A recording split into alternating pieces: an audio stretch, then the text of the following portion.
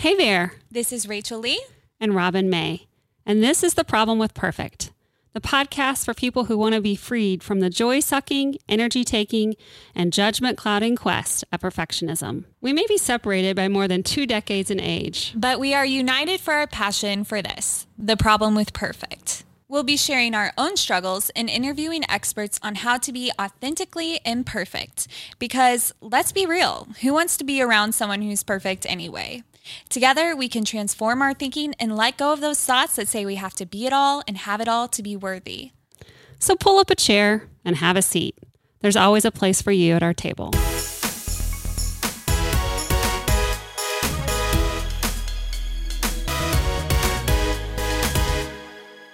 Welcome back to another episode of The Problem with Perfect. We are somewhat live from the loft. Hey Rachel, coming to you from Columbia today.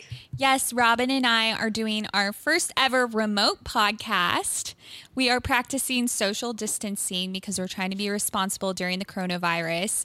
But we want to let you guys know that we are committed to excellence and we're going to do the best job we can at getting a quality audio recording to you as the coronavirus continues and as we decide the best way to deal with this as a country and as a problem with perfect.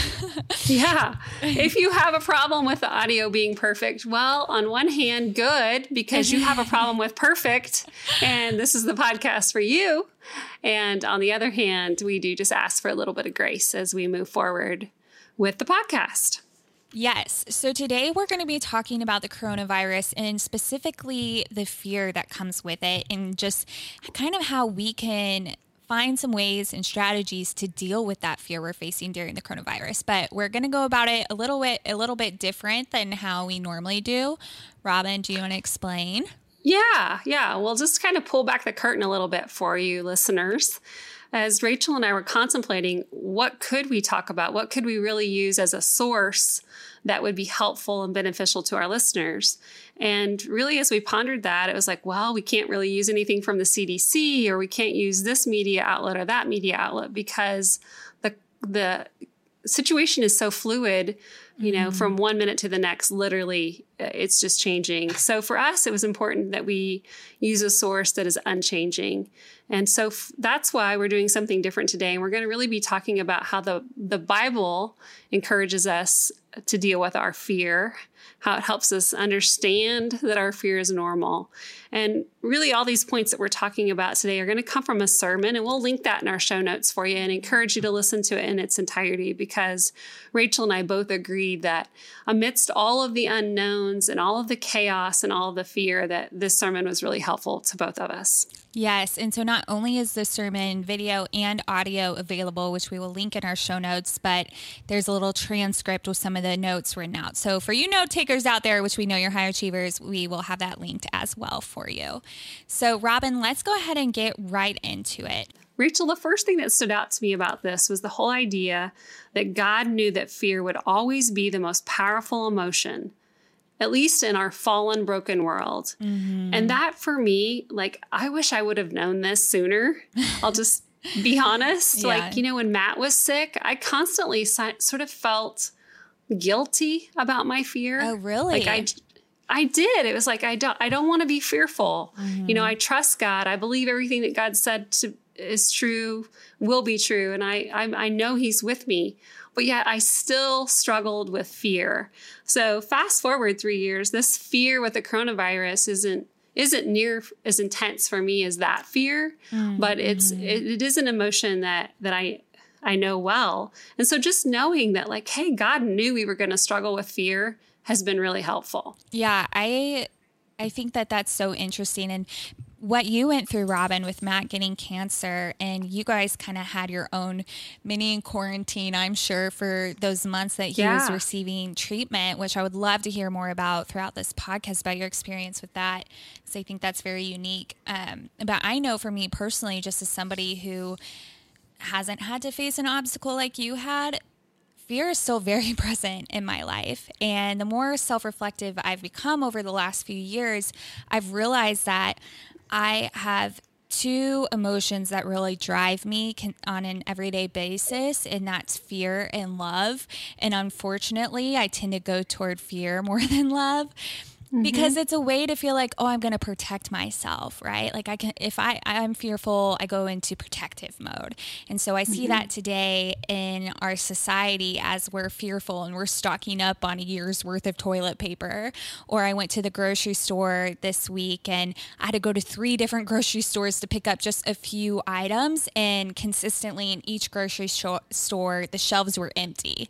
And I was nervous if people weren't standing 6 feet away from me or not. And for me personally, I think really the reason why I'm fearful is because I want to control. I want to control my life. I want to control the outcomes. I want to control the people around me. And anybody or anything that acts out of that kind of throws me off balance because I'm like, oh, shoot, I'm really not in control here. Absolutely. Which we never were in control in the first place. Yeah. And situations like this, situations like cancer, just remind us like we are not in control. Yeah. Which is scary for us. And you go to the grocery store and you see things wiped out and you've never in your lifetime went to the grocery store and seen that, right? Yeah. So it pushes us out of our comfort zone. And if it's not comfortable, it's often fearful. So everything right now is new, uncharted territory, which is why fear and then like the things that come with that, right? Like anxiety, which we talk so much about on this program, are just very, very real right now for a lot of us. I don't think anybody can say that our country and really people around the world aren't driven by fear because of the things that we had just said. But as you mentioned earlier, which I think was such a great point, is that things are changing on an hour-to-hour basis about schools closing, restaurants closing, and people canceling their weddings because people won't come because of the coronavirus. And so, like you said, we had to think, okay, what's outside of that? What's something that doesn't change? And that's our God and the Word of God in particular. And when I say God's Word, I mean the Bible. And so God speaks to us through His Word. It's God-breathed and God-inspired. And what I really appreciate is that fear is talked about more than 300 times in the Bible. And so I'm going to do a mom reference, even though I'm not a mom. I'm a dog mom, so maybe I can say that. If I want Ollie, our little podcast mascot, to do something, a lot of times I have to tell him multiple times before he gets the message.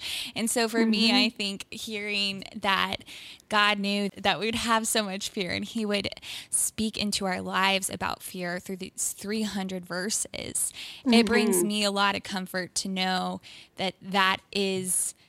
He meets us there. He meets us in our fear. Yeah.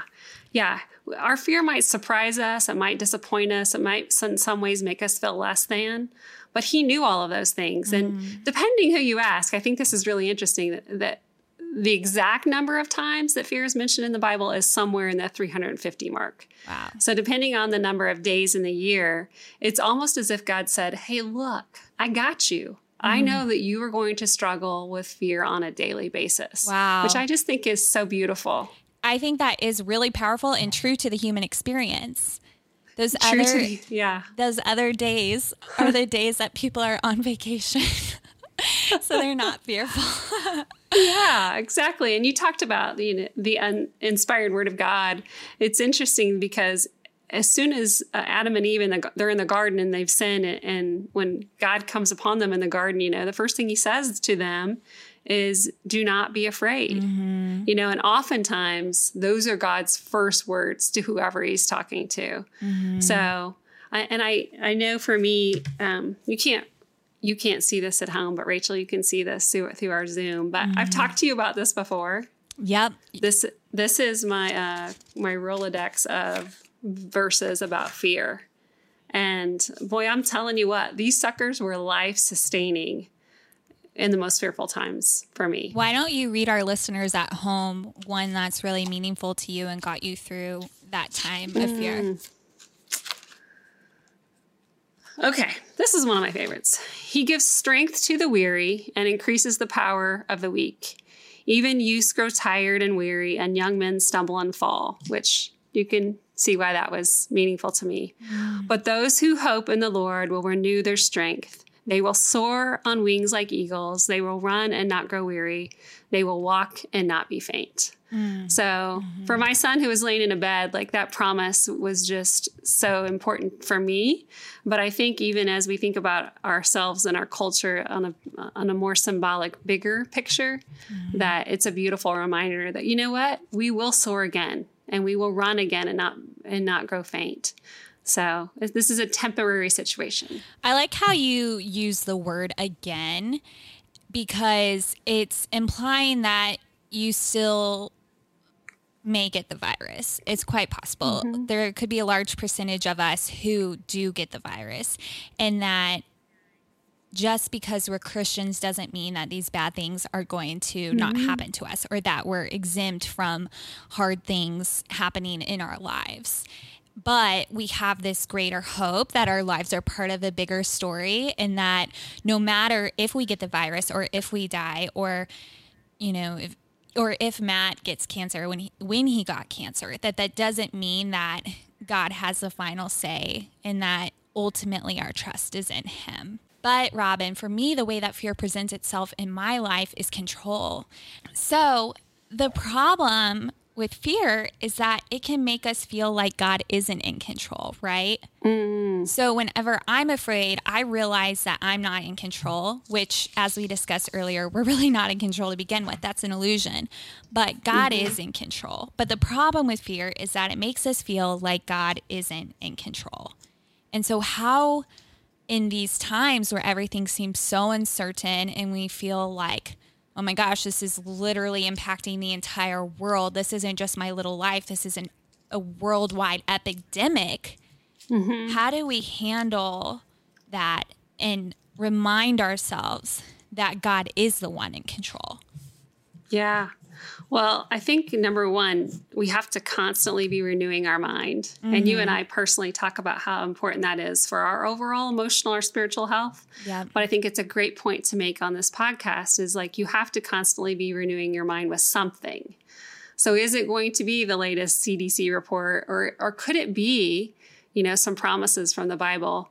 And when you were making that last point, I was thinking too about one of my favorite verses is John 16:33, where Jesus is talking to his disciples and he says, in this world, you will have troubles.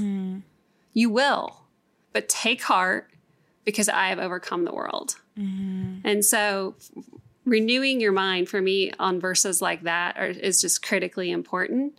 But another thing I'll say is, what about this idea that when we think about God and when we think about the name for God or Lord, like when the Bible, when it says Lord in all caps, right? What does that really mean? And you and I are not theologians and we don't study ancient Hebrew, but what we know from our study is that word translated means I am. Or Yahweh, which means shalom or peace, right?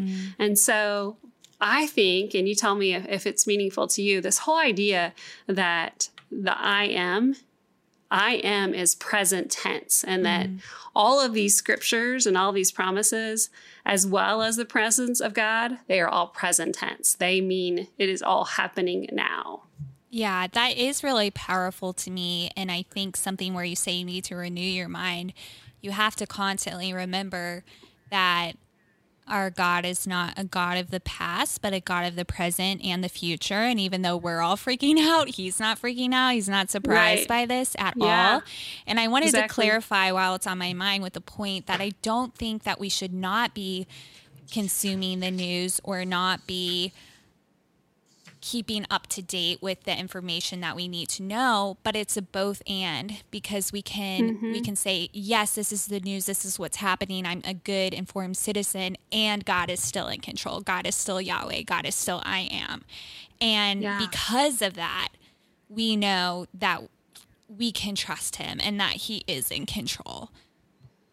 Yeah, absolutely. And then just this idea that God is just so much bigger than you or I can fathom or imagine. And knowing that he is 100% with me here, Rachel, and he can be 100% here with me without not being 100% with you in Kansas City in the loft. Yeah, exactly. Like he's just so much bigger than we can fathom. I was going to say it's hard to wrap your mind around that. And for our listeners who maybe don't have faith who are listening right now, you could be like, what? And feel free to message us. We'd love to talk to you more about that. We're just scratching the surface here. But God is personal. He is with us now. He was with us through all the struggles we've been through before, and he's going to continue to be there with us as we go through the unknown of coronavirus in the upcoming weeks and months.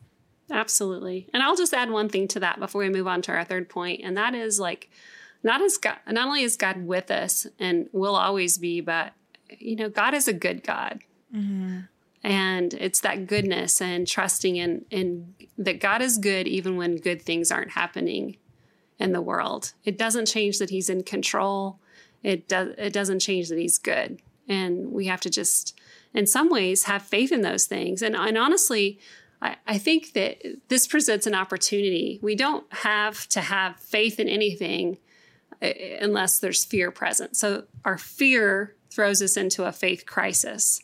Where we're going to believe it or we're not. We're going to believe that God's in control and that he's good, or we're not. And so it's kind of like Katina a couple weeks ago when she was talking about when we feel that anxiety building in our body. It's an opportunity for us to practice breathing and to strengthen those breathing muscles and that parasympathetic response. And I think that this whole situation we can see it could just be an opportunity too to like strengthen our faith. Yeah, and I think even the Yahweh and the breath of that back in the olden days, I don't know all the theology behind it, but that he is with us as natural as breathing and just recalling that. But yet, as Katina discussed in an earlier episode, you can still practice your breathing and practice your breath, and you can still practice in your mind, remembering that God is I am and that he is present with you today. And Robin, I also wanted to say that to me, it is so powerful hearing you say that not only is God with us, but God is good, because you went through hell and you went through your son being sick and the possibility of losing your son. And so I just wanted to ask you before we move on to our next point is how do you personally reconcile with yourself that God is good when you went through such a horrible crisis in your life? Well, a couple things. First of all, it is trusting the word of God to be true. And for all of us, one of the verses that we clung to, which you can kind of see it on my wall behind me, which is kind of crazy, is that he will use all things for our good and for his glory. So we always trusted that he would use Matthew's cancer for good, even when we couldn't see the good. And the second thing I would say about that is that I had to personally reconcile the ending of Matt's story. And his story is going to end the way that my story is going to end and the way that your story is going to end. And that is going to be in death. Like none of us are going to survive this world. We still all have 100% chance of dying. Yep. And so for me, knowing that if God called Matthew to be with him, that Matthew was ultimately going to be freed from all of the mourning and the grief and the sadness and the disappointment that this broken world brings. And so as much as it would break my heart to live here on the earth without him, that I know that he is headed for something that's so much more beautiful and fulfilling than I can even imagine, which again is just about trusting that what God says is true. Yeah. That's so beautiful. Okay. Well, thank you for sharing that, because I think your perspective and having gone through what you've gone through just really, it holds weight in a way that other people's sometimes it wouldn't hold the same weight coming from me. So thank you. Well, thanks. Because I always say, we lick the floor of hell. So we don't want licking the floor of hell to go to waste. So thanks for asking. Okay, so our third point that we really took away from this sermon that we wanted to discuss with our listeners is that faith and fear can coexist. Robin, you mentioned earlier that you almost feel guilty about your fear. You think it's bad, or you think, oh, well, maybe if I have fear, then I'm not trusting God enough. Or I think a lot of Christian term people like to say a lot is like, well, if you have peace about it, then it's God's will. It's like, anything big I've had to do in my life, I've had fear with it. Mm-hmm. Like I've had faith and I've had fear. The fear has not gone away. And so I think that that's really important to let people know, is that fear is natural. As we discussed, God knew we'd have fear. He repeated it more than 300 times in the Bible through these verses. But faith and fear can coexist. Yeah, again, I think that is so empowering, because what it's saying to me personally is that your faith doesn't have to be perfect. God doesn't expect perfection. Mm-hmm. He just wants us to come as we are with our imperfect faith. Again, one of my favorite verses is from the New Testament, where the man says, "Lord, I believe, but help my unbelief." Mm-hmm. Like that is just like where I live most days. It's a constant, oh, yes, but for me. Mm-hmm. And I don't think just for me. I think it's probably for most of us. So I just found that so incredibly empowering, and just helped me feel better about the fact that, again, the whole idea that not only can they coexist, but God like kind of knew that they had to coexist. So it's almost like, again, creating that opportunity for the whole coronavirus, like for good to come of it. And that can we grow our faith in these times of fear? Yeah. And David, who's one of the main people in the Bible, he wrote most of Psalms, which is a huge book in the Bible, one of the biggest chapters. And a lot of those Psalms, if you look through the emotions, there's lots of fear in there. And he did really big things for God's kingdom. And so to me, looking at that, I see that as an example for me that I can have fear and God can still use me in big ways. Yeah, that was such an aha moment for me. I was like, well, duh, no wonder I'm drawn to the Psalms, because those are the emotions that I feel. Yeah. I totally connect with you, David. Yeah, I'm scared too, bro. So yeah, I totally get you. And the other thing is like when you think about like the end of Jesus's life and the night before he was crucified, you know, and you look at Mark's account of that, it says that he began to be distressed, alarmed, that his heart was heavy. And we're talking about Jesus here. Like clearly Jesus is the epitome of faith, right? That's one of the reasons he came on this earth, was to show us what it looks like to put feet to our faith. And so, and again, just gave me such peace to see how this whole idea of faith and fear, they work together, even for Jesus. And so we don't know what that looks like. We don't know what the next day looks like. We don't know what the next week or the year, or we just don't know. We don't know how this coronavirus is going to change our life. But here's what we do know, right? Is that God will use all things, even this, for his glory. So for me, it's just helpful to focus on what we do know. Hey, friend. Thanks for listening to the podcast. We're honored that you're sharing your day with us. Don't forget to subscribe to the podcast. That way you get a notification when new episodes are released. And hey, we'd love for you to share this podcast with your friends and family. So make sure you do that. And remember, whatever you're going through, there's always enough grace for you today. So be sure to give it to yourself.